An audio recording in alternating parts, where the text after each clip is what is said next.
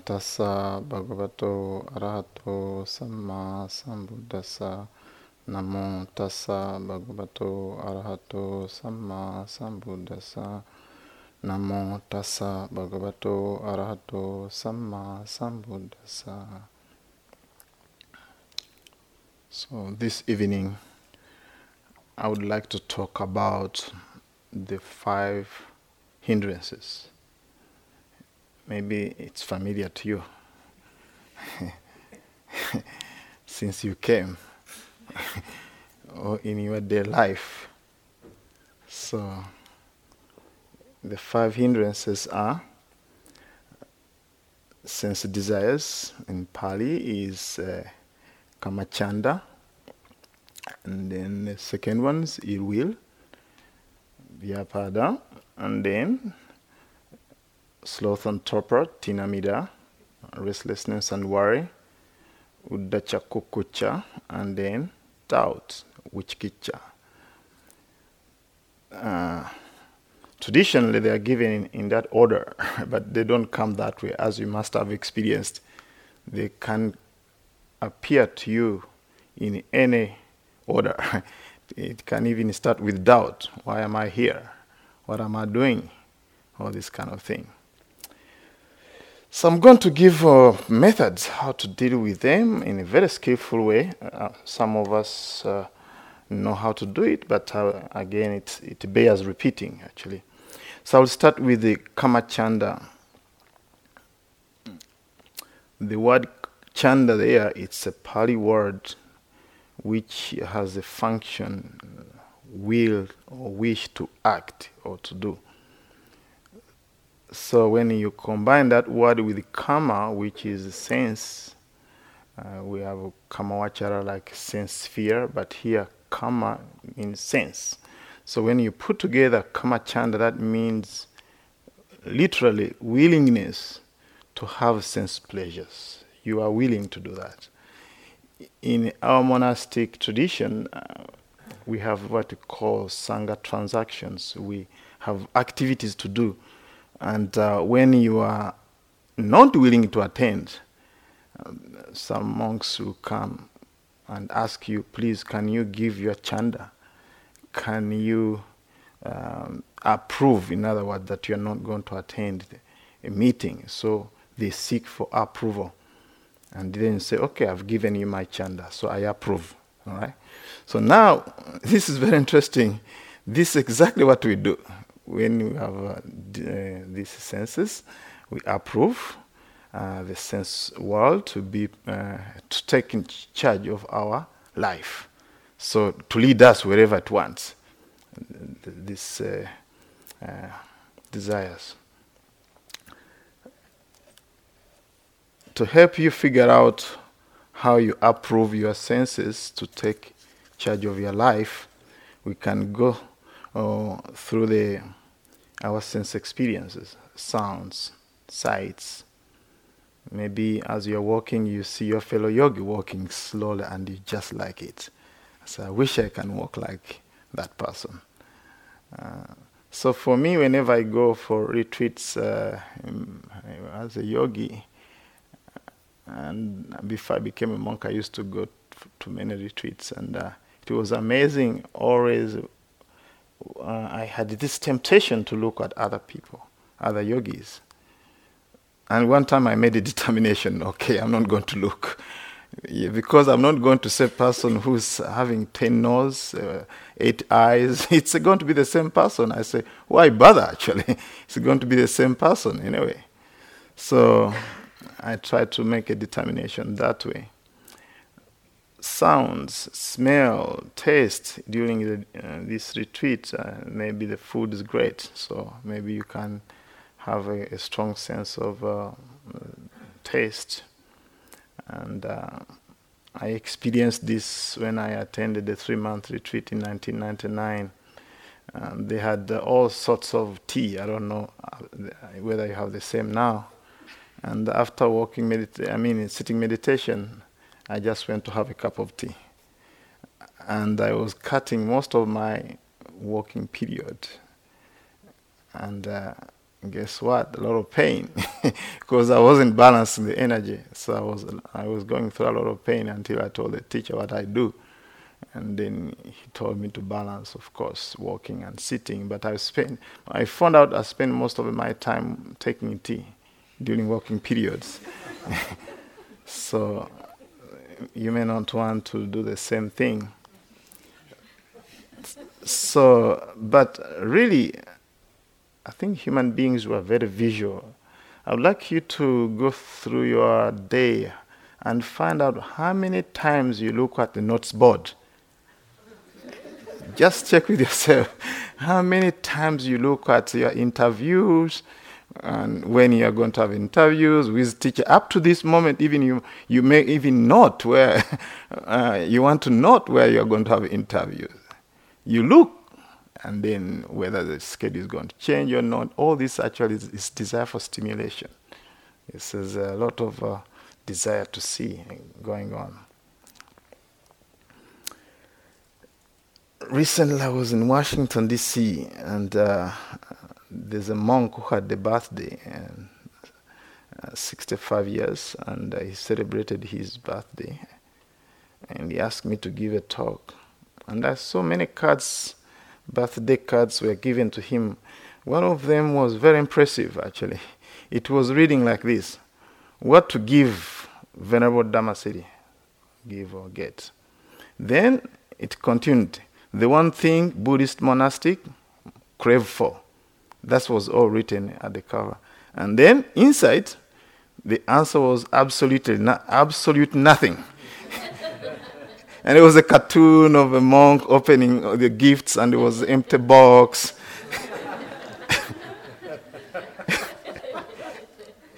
Most of the time we might be actually in that area. So this is actually very interesting.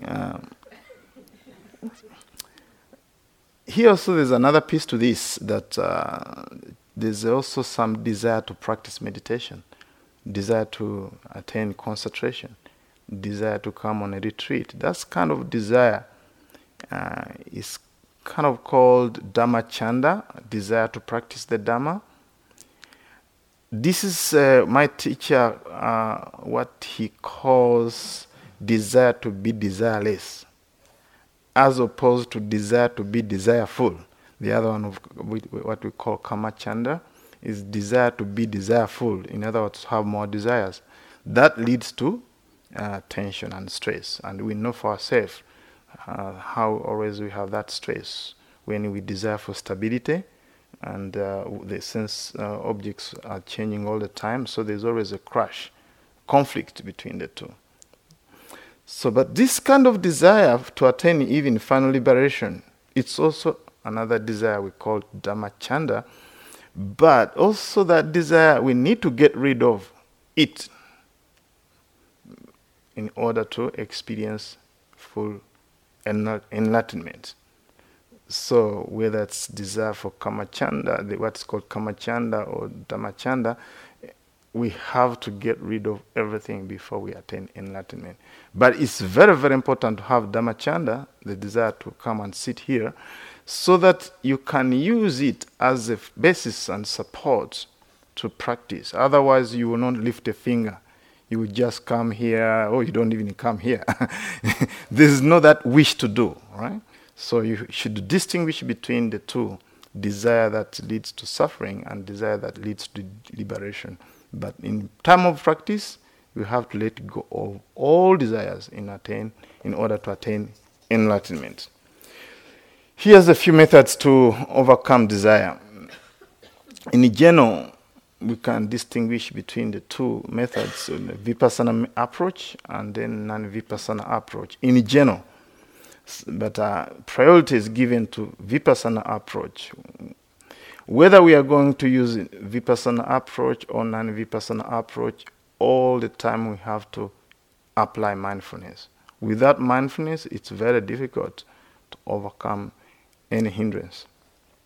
So, the first one, which is given in Satipatthana Sutta, the discourse on four foundations of mindfulness, is mindfulness of the hindrance itself.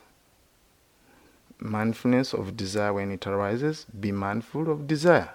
You may make a mental note, desire, desire, soft mental note to allow, let's say, 2%, less of that energetic mindful note to connect with your experience. So you allow 98% to be, this is just a suggestion, like 98% to be a direct experience of the presence of desire, and 2% to be just a soft mental note, desire, so that you land to that experience, desire. Then you also be mindful of the absence of desire, maybe letting go. You are able to let go. Generosity also is absence of desire.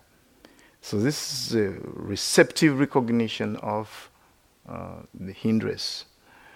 Because most of the time when hindrances arise, we always on autopilot. We don't even get time to really see the desire itself as a mental state. We just go for the sense objects. So this is very, very important. Then we have to be mindful of the conditions that led to the arising of desire. And one of the conditions the Buddha gave is unwise attention to the theme of attraction, the theme of beauty. Whenever we see something, we go to the signs and features of that object, and then we're hooked.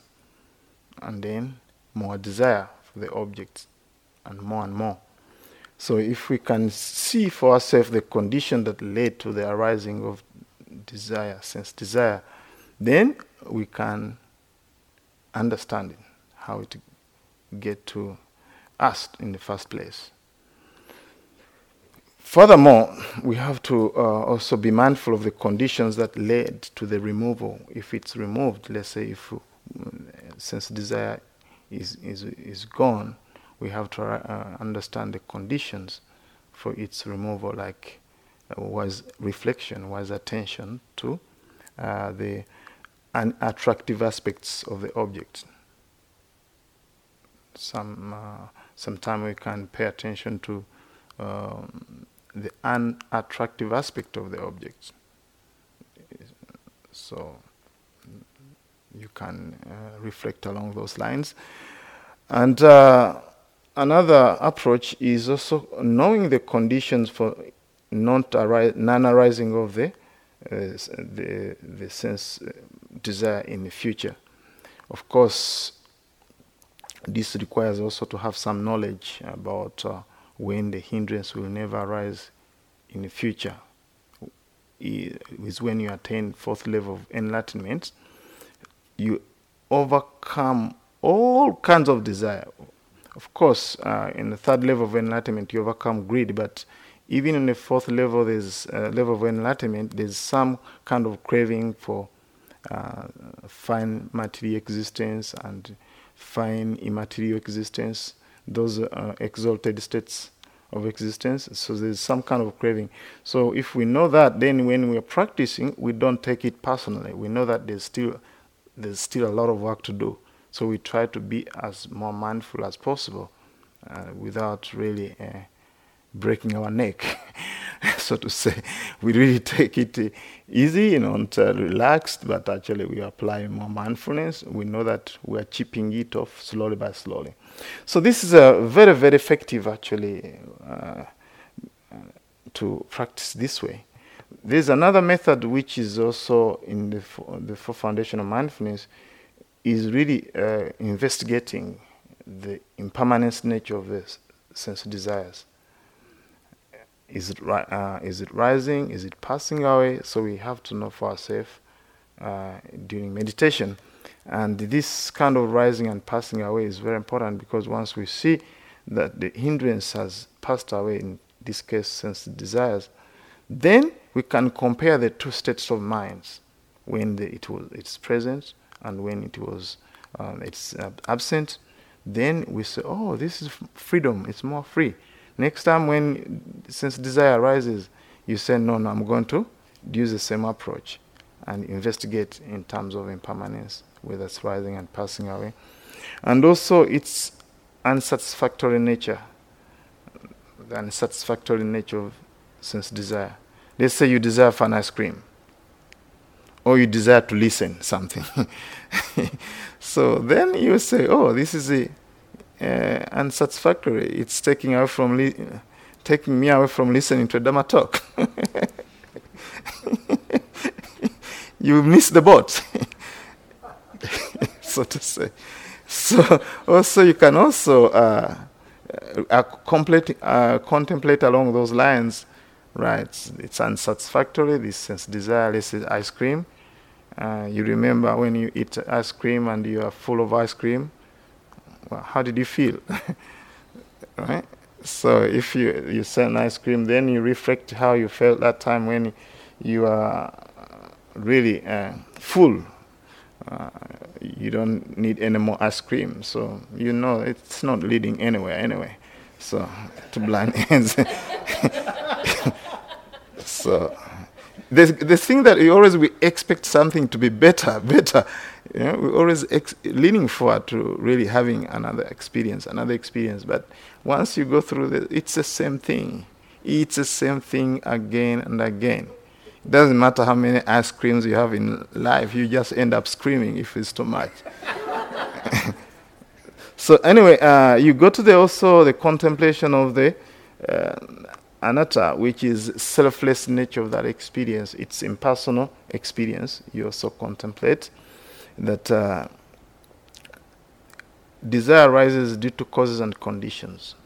And it's these causes and conditions that brings this desire. So you have to remember that it's impersonal process. Now, if desire is overwhelming, that is the third technique. It's called redirection. You direct your mind to the body. Right? You direct your mind to the body or to the breath. Because the breath, do you have a lot of desire to breathe? No, the breath is not provoke a lot of desire. Right? It's a more neutral object. So you come to the breath and be mindful of the breath. So that kind of gives you a break, actually, from this tormenting mind state. So you actually try to be mindful of the breath. So it's called redirection method. Then also, you can apply more investigation also. How does this desire feel in the body also? How does it feel in the mind? So you can also carry out that kind of investigation. That helps you to know how desire affects you, so that next time when it comes, you know its signs. You know how it feels. Now,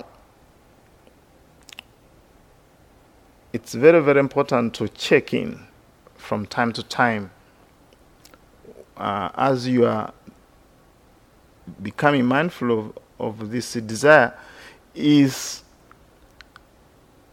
Are you practice mindfulness in order desire to go away or not? Because there's always a leaning forward, okay, now I want to desire to go away. So there's that kind of desire to have more desire for something to go away. That's another desire, if there's a desire for something to go away, and just wishing, expectation and all that. So it's very good to check the mind state, actually. So, but I think the best mental state to be in when you are doing all this is really to understand. I would like to understand how desire feels in my body, how it comes, how it goes. So understanding is very, very important, because it's through wisdom and mindfulness, I think this mental state can slowly subside on its own. Other than having more desire, to have desire for it to go away. So this is very important. The fourth technique, which is very helpful, I find it very helpful, is depersonalization process, depersonalization method. So where this one is also given in Satipatthana Sutta, the discourse there say, not clinging on to anything in this world as I, mine, and myself. So in this world, that means the world of the five aggregates, the body, mind, process. And then we depersonalize the process. Okay, this desire is another mind state. It's really rising and passing away. And also this is not mine, actually. It's just a mental state. It's not I, it's not myself. There's a staff member, is not here, I think. He has written on his desk, not IMS. Not IMS. So he works with IMS, but he say not IMS. I didn't understand actually when I went to his office. And then when I read it, I said, this is very interesting. This is what the Buddha was saying. So he said, desire is not I. Desire is not mine, and desire is not myself. So I think once we have already done the investigation of impermanence and all these things, we will come to that reality that desire is just rising and passing away. It's not mine. Now, we are going to the non-vipassana methods, but also requires more mindfulness also. Here we need to replace desire with its opposite. What's the opposite of desire? Is generosity, is letting go.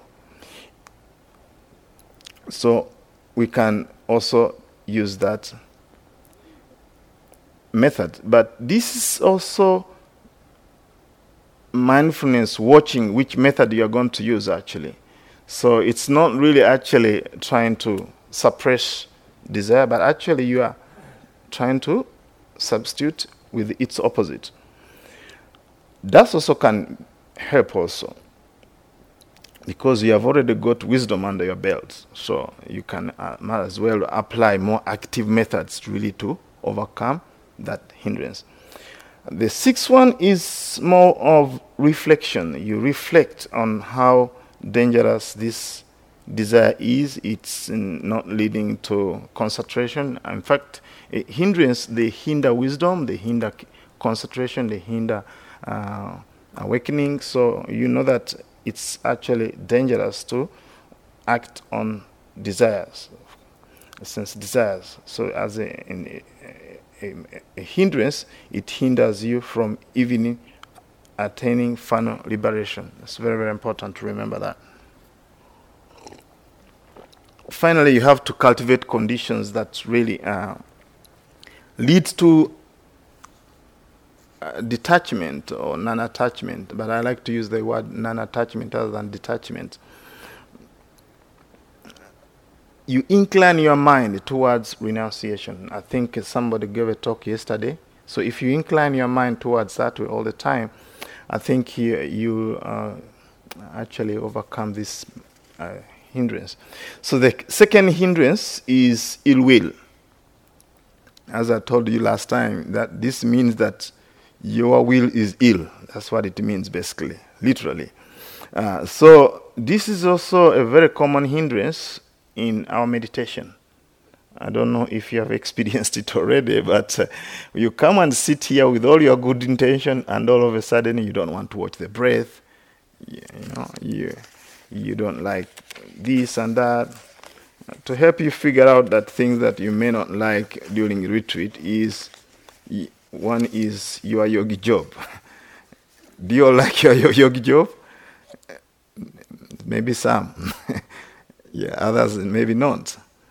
Whether when it's getting cold, maybe you won't like it because some of you come from Africa, some of you maybe California. That can trigger a lot of aversion. Maybe fellow yogi, you're sitting next to you, the way they sit, the way they eat in the dining, the way they breathe, the way they clear cough, they clear their throat. I mean, it's amazing how really these things come. And we are all good yogis. I'm not saying these things happen to everybody. But it's amazing to watch what arises in our mind state. And when we meditate, it seems that we even see more of this. What's amazing that we get to see even more of what's going on in this mind. Maybe you don't like the instructions. of meditation, even watching your breath. But I think the most repulsive object during meditation is pain. Nobody likes to experience pain. Certainly I don't. So it comes again and again, and we try to react. All right, we try to react whenever there's pain. Again, the instruction is the same. Really, it's just a simple variation, because ill will is a flip side of desire. Here is desire to push away things. In fact, desire is bipolar. It's there's desire to get and desire to push away things. Here, we desire to push away things that we don't like. Let's say pain, situations, thoughts, and all these things. Again, this instruction the same. We use receptive recognition, being mindful of the anger or ill will itself. We make it the object of meditation. That's your number one approach to any hindrance. You make it the object of meditation. You may not note it, ill will, anger, and see what happens. With curiosity, of you want to understand ill will.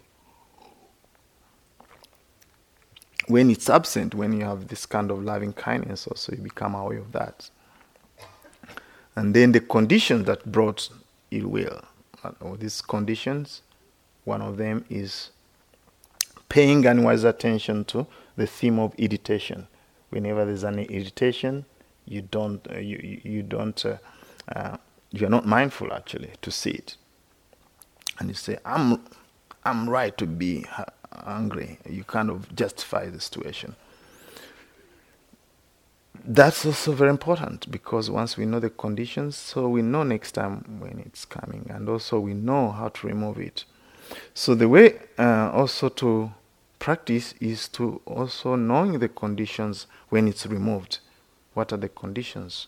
Mindful of the condition that led to the removal is actually wise attention to loving kindness, practicing loving kindness. Of course, another practice that's very important is to at least have theoretical knowledge that you overcome this ill will when you attain the third level of enlightenment. Before that, you practice mindfulness slowly, and it will like weaken every time you practice. It weakens its grip. It's very, very important to know. Again, we follow the same method of investigating. We keep on investigating, reinvestigation, like the impermanence nature of ill will, the unsatisfactory nature, the selfless nature. That means it's impersonal. Ill will is impersonal. Most people, though, personalize it. They even get copyrights. They say, "I'm an angry person." You tell them, "Forgive this," and "No, this is my anger." So that's what we do mostly. We really own it. Really, we see it as a solid thing, the inside us, actually. But actually, it's really a mind state. You don't own it. It just comes due to cause and condition. So once we investigate that way, we gain what we call insight knowledges. And once we get insight knowledges, then we can proceed on with our methods. Investigate, how does it feel in the body? How does it feel in the mind? Sometimes there's a tension in the chest. When there's anger or ill will, you feel the tension in the shoulders, in the jaws, tightness. You can release that tension also.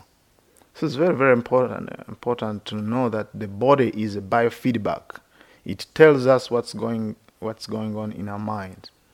So pay attention to how it feels in the body. Again, depersonalization process. That method of depersonalization is not I, it's not mine, it's not myself. Then you go to another method which is called replacement. You replace anger with metta. Now we are applying non-vipassana meditation, but with mindfulness we try actually to substitute with its opposite.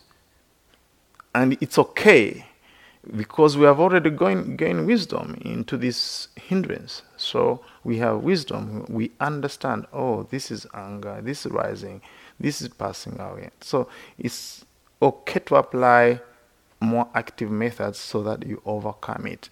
But not struggling, not really fighting it, but actually using mindfulness to substitute the opposite of anger, like metta, loving kindness. Compassion is also a good substitute. Gratitude, every time being grateful to what's available. All these things can help you to actually replace with its opposite. You also want to reflect about how anger is dangerous. Whenever it arises, you know for yourself how you feel. You don't feel happy, you can't even sleep at night, and you cannot enjoy even the good things which are around you, like good friends around you, good teachers around you, good teachings around you. Everything you negate it. I don't like to be here. It's because of the mental state. But once the mental state has gone, it's amazing how you see even beautiful things, even rocks. Yesterday I went to Massachusetts for a hike. I mean, getting a little bit of exercise instead of staying in one place. So I met a place. It was a rock. I said, a wonderful piece of art, really. And my friend who took me there, my Kapia, said, yeah, this is a rock. For me, I thought it's amazing, actually. So even a rock can be amazing if you actually you are in a space of loving kindness. Yeah, there's a monk who saw concrete and said, wow, this is a beautiful piece of art, So anyway, my friend maybe, I don't know what he thought, but for me, I didn't expect that rock in Massachusetts mountains. I had a wonderful space for that in my mind. So you have also to cultivate conditions to create this mind state to arise, like always inclining your mind towards metta. There are some other methods, actually. This is just brief so that at least you get a hand over this, because I know it's happening in your experience, but if you remember this, I think that would be wonderful. It's the same, actually, instructions, just a little bit of variations. So we go to the third one. It's called sloth and torpor. Here you sit here and come to meditation. All right? You come here and then you sit comfortable on a cushion, and then one cushion, you put one cushion, and then you get something for the hand, and then the teacher say, please sit comfortably, feel at ease, the temperature's good, everything's good, had good breakfast, and the instructions are so good, are so soothing, the voice is so soothing. And then you listen to them and you close your eyes. And the teacher also tells you, please close your eyes. And gives the option also, you can open them if you want, but it's better you close them softly, half closed. All these conditions around are favorable for this hindrance. And guess what? You've worked so hard to overcome these sense desires and aversion and ill will. Now what? The mind just sleep, literally. So, again, don't take it personally, actually. So this is another mind state that arises in our life when the mind falls asleep. Again, the instructions are the same, actually. Pretty much, make it the subject of meditation. Sleepiness, sloth and torpor. When you do that, actually, it's amazing. Sometimes you are awake because you need energy to do that. The problem, we don't arouse energy, and then we cannot even note. We cannot make even that mental note. Even such a simple instruction that note it. Sleepiness. People still doubt, okay, how will that get rid of? How is that gonna get rid of hindrance? Oh, sleepiness. And the mind is tricky. It'll say, that's not gonna work. It's just a wastage of time. So, in other words, sleepiness also is not like you are really closing your eyes and falling like this. And it's also inability to arouse mental energy to be mindful. or even to take on a hard task. So it's very, very important to know the subtle forms of sleepiness also, sloth and torpor. So also be aware of its absence. When it's absent, it's very, very important to know. Again, investigation is very important. Is it increasing? Is it passing away? Is it staying the same? The unsatisfactory nature of this sleepiness, and also the impersonal nature of the experience. This is pretty much standard. I've already given a guided meditation about that, but I like to go a little bit more on instructions also about how to deal with it. You need to really go into the investigation, how it affects your body. Is the heaviness of the body? Is it the heaviness of the eyelid? Are you slouching? And how it affects the mind. Sometimes you feel like fogginess is very, very important. But one technique that helps me a lot when I have a lot of sleepiness is actually expanding my awareness and give the mind more objects to observe, more homework for the mind. So I just not breathing in, breathing out, touching. So there are these points of touch, the feet touching the ground, left feet, right ankle, left ankle, right ankle, knee, and the left and right, and then also the touch points here, left buttocks, and then right, and then any touch point. When I really navigate these points, not very quick, but really just be mindful of each point and feel the touch sensation, touching, pressure, all this warmness, all this kind of thing. So the mind get reactivated and I feel more awake. And also awareness of the body sitting itself, the tension in a body. As you're sitting, the body has some kind of tension. So you become aware of this body sitting. That helps also. Again, depersonalization method. Sleepiness is not I, it's not mine, it's not myself. It's another rising mental state. It should be easier to come to that stage when you have already investigated again. It's not dry concepts. Okay, sleepiness is not mine, it's not I. No. It's actually recognizing that it's a mind state through investigation, and you see for yourself that you are not the owner of sleepiness. So it's very, very important. Another technique is to stay wakeful by visualizing bright light. Open your eyes when you are meditating. You can look at artificial light. That also can be very helpful. There are many methods given in the discourse.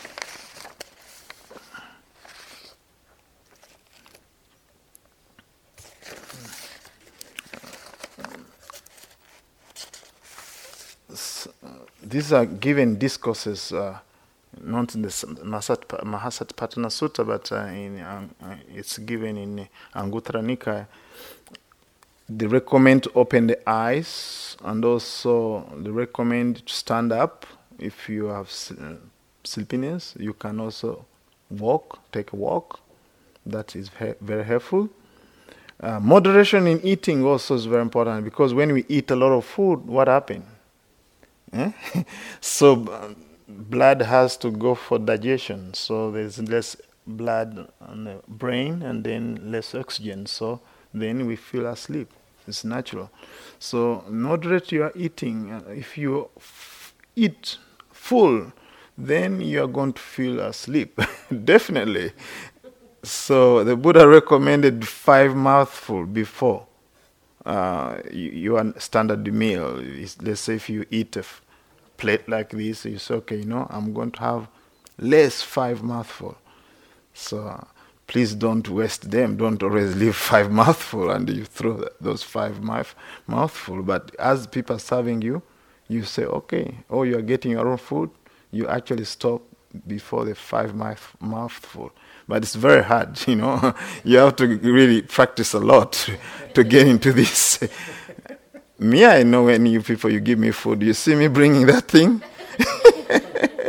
Actually, the good thing about being a monastic is actually you're on a receiving end, actually. You're on a receiving end. You can actually People actually give you food and then you're at their mercy. Sometimes they give you more, sometimes less.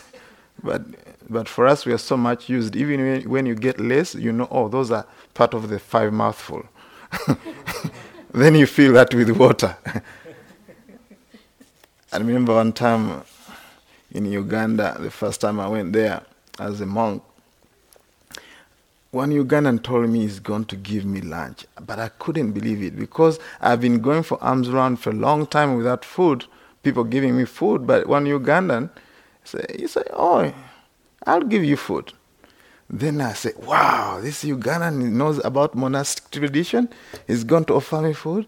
So she came and then she gave me almost like 5 chips, potato chips and omelette. I'm telling you, this is a monk who hasn't taken breakfast, who has spent almost 18 hours without food. I'm telling you, I was humbled actually. I said, wow. It was a humbling experience actually. I mean, I didn't go to a Thai restaurant because it was a backup actually to go to a Thai restaurant. To go for food, but I said, okay, I'm not going. So this Ugandan is going to give me a very wonderful food, Ugandan food. And I mean, I don't know how she really thought. She didn't know probably I don't take dinner or breakfast. Anyway, I was humbled. But that's a meal that I appreciated a lot. Though it was very little, I really appreciated it. And I will never forget that meal. That's one thing. 5 chips. Maybe 2 eggs. Receiving end. Okay, constant under-eating. I didn't have sleepiness that day. Because I know constant under-eating and frequent fasting can be helpful for this hindrance. Remember that.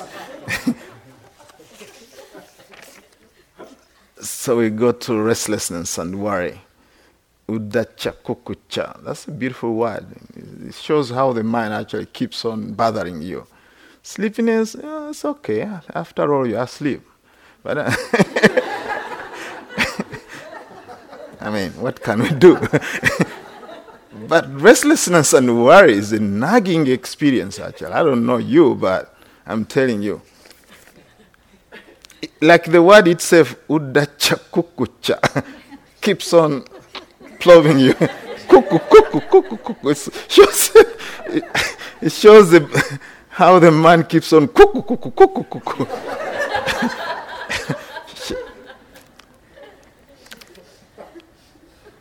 Again, the invitation. This is the invitation. Of course, the cause of this hindrance is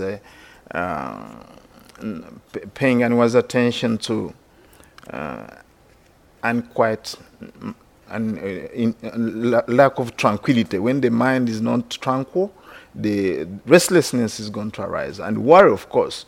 Worry is more of omission and commission. You start worrying things that you actually, good things that you didn't do and bad things that you did. So you start worrying, especially when you took the 5 precepts and then you step on something and you kill it and you start worrying about this.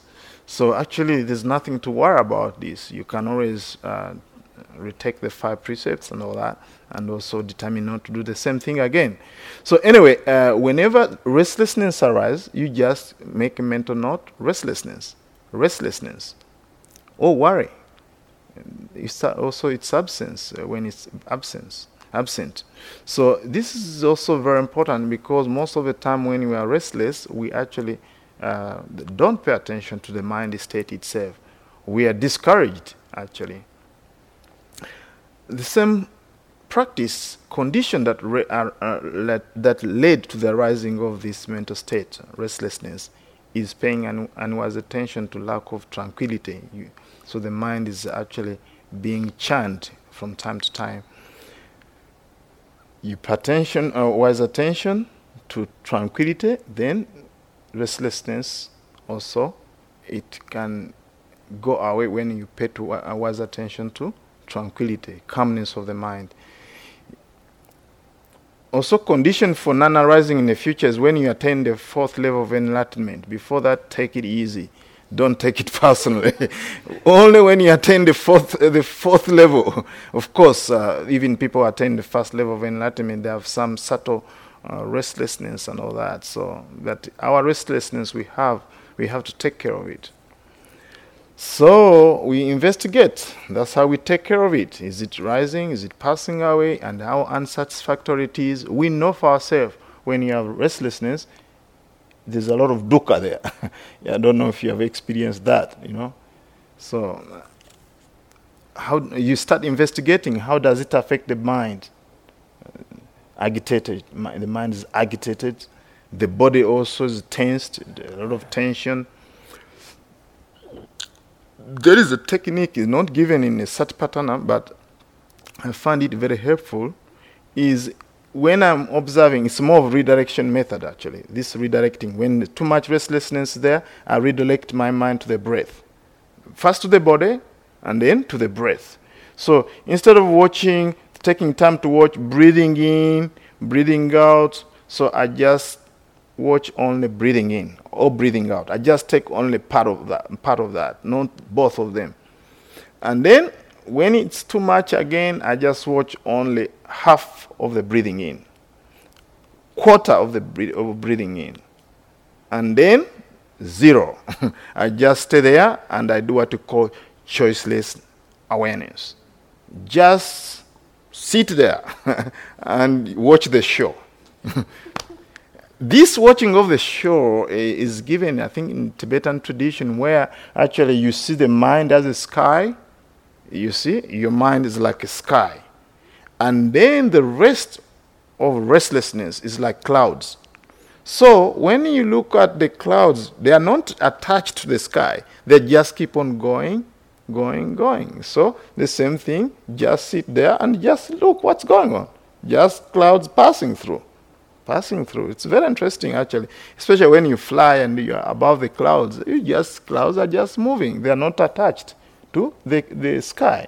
But what's very interesting, when we have this hindrance, we feel that these hindrances actually are just attached to our mind and they're not going. But actually they're moving, but we cannot see the movement because we don't have mindfulness and wisdom. We don't have enough mindfulness and wisdom to pick the flow.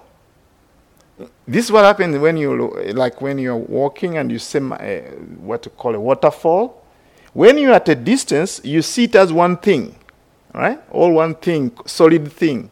But when you come closer to the waterfall, you see actually it's one drop after another, one drop after the other. And then you can see that, okay, it's not one thing falling.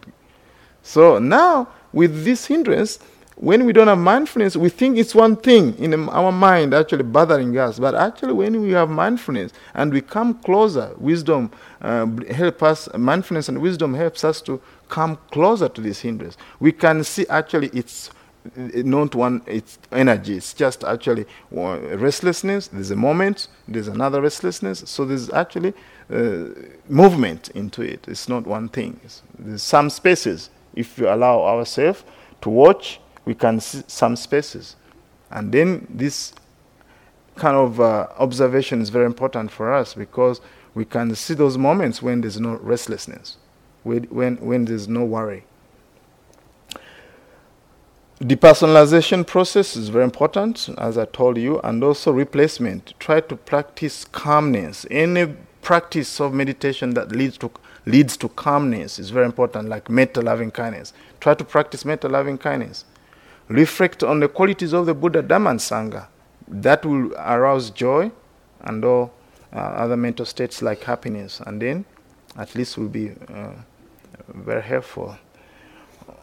You can also reflect on the danger, how dangerous it is if you really keep on entertaining this restlessness and don't apply yourself to the object of meditation or play with all these different techniques. You are going to suffer more of this hindrance. Finally, there's doubt. Actually, I had a little bit of doubt whether I'm going to complete this talk myself. So that's also another hindrance. I'm not sure because time is always passing very fast when I give a hindrance talk. So, okay, doubt, uncertainty. We are not certain. It's called wichkicha. So we are not certain. Should I practice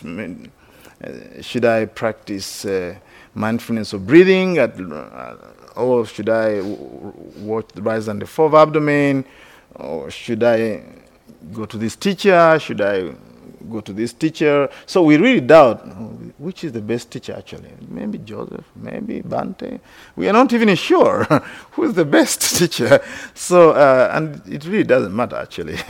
So really just be with doubt, really just doubt. Just stay with doubt. Noting doubt. Whenever doubt arises, just doubt. You just note it as doubt. It's absence when it's not there. When it's not there, that means you have faith. Carol gave a very beautiful talk about faith. This is the opposite of doubt. So I'm not spending much time on this because I know before Carol gave a talk on faith, which is the opposite of doubt.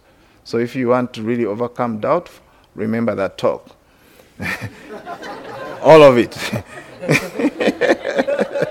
All right, so but if I have to talk anything about doubt, remember that doubt is actually is caused by lack of discernment between what is skillful and unskillful. Kusala in Pali, kusala and akusala. So skillful states of mind are those states that leads to one's happiness, the happiness of others, and both. Unskillful, they are the states of mind that leads to suffering of oneself, others, and both. So we can distinguish that way also.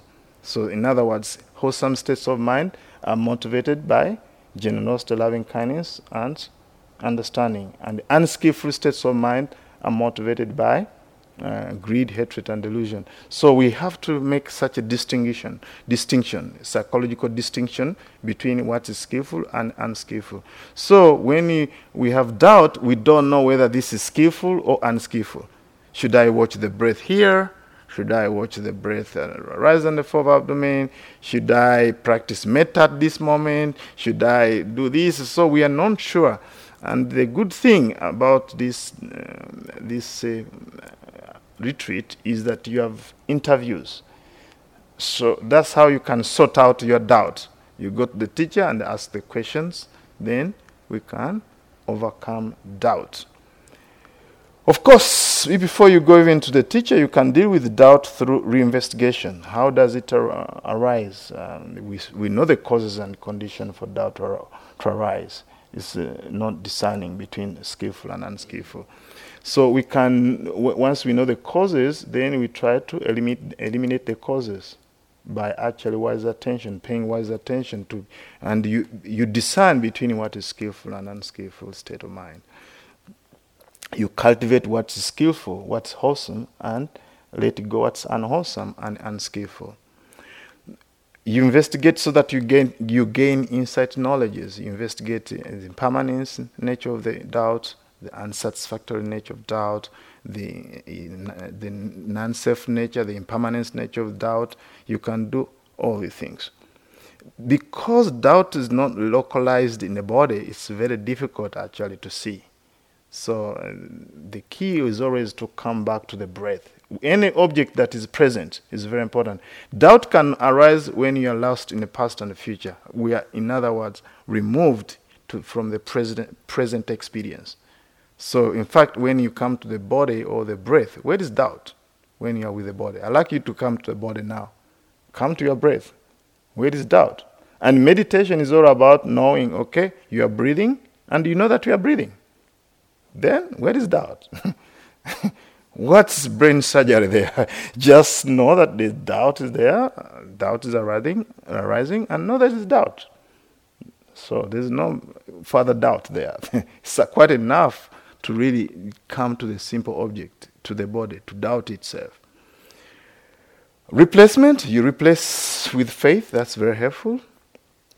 And that's the opposite of doubt, that's the replacement method. You replace always with the opposite of that hindrance. Reflect on qualities of the Buddha. Whenever you reflect on the quality of the Buddha, you gain gladness, joy, tranquility, then happiness and concentration and wisdom to understand things as they really are, or understand things as they become. Yatabhuta Jnanadasana, the Pali word. So when you understand things as they really are or as they really become, then you can see for yourself. There's no doubt. So this is very, very important. So my friend, this is some of the techniques that you need to use. There are many more, but I think this is what you need. I wanted to unify them so that at least you know it's the same techniques, but variation, different variation. Now the question, what do we get in all this? At the end, okay, we have overcome the hindrance. Then what? Is that all? What's very interesting is actually when we practice like this and overcome the hindrances, and then there's no hindrance, it's amazing. The degree of freedom that we experience. Really, you feel, finally, I've got it.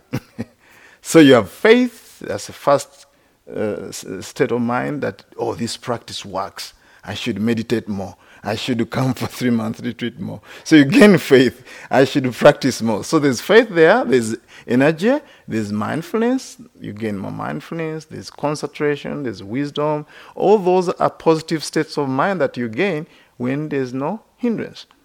Even more than that, when you practice and then you manage, even temporarily, to overcome hindrance, there is a correspondence arising of joy. First with pamoja, which is gladness, you feel joy, and then, this works. And then when there's gladness, according to the Buddha, he said that joy arises, piti. And then joy arising, then you have tranquility, calmness of the mind. The mind is calm. And then when the mind is calm, then you feel happiness, sukha. And then when you have happiness, then you feel concentration. And the mind get really concentrated, really, really concentrated. And now hindrances have no chance when the mind is concentrated. So this is very important to know this relationship between happiness and concentration. Most people think that they're going to practice meditation and gain concentration and then be happy. But it doesn't work that way, actually. First, you need to create happiness. I don't know how you're going to do it, either through loving kindness, may I be happy, may I be peaceful, or you're going to suppress the hindrance and then be happy. If you want to gain concentration, be happy. That's a precursor. Happiness is a precursor for concentration.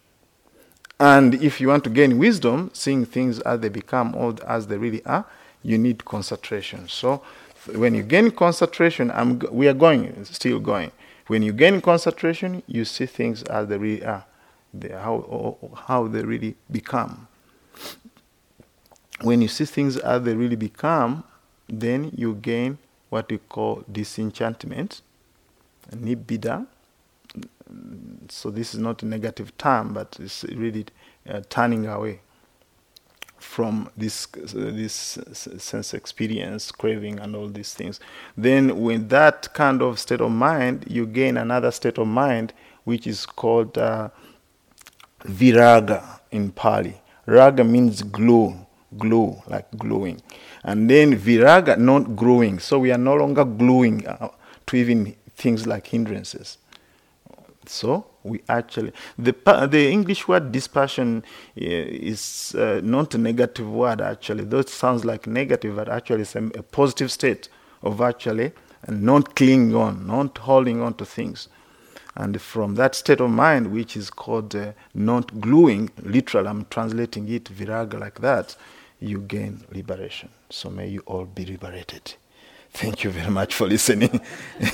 At least in this sitting or in this retreat, by using hindrance as a basis and support for overcoming all the suffering. Thank you very much for listening. Let us sit for a moment or two.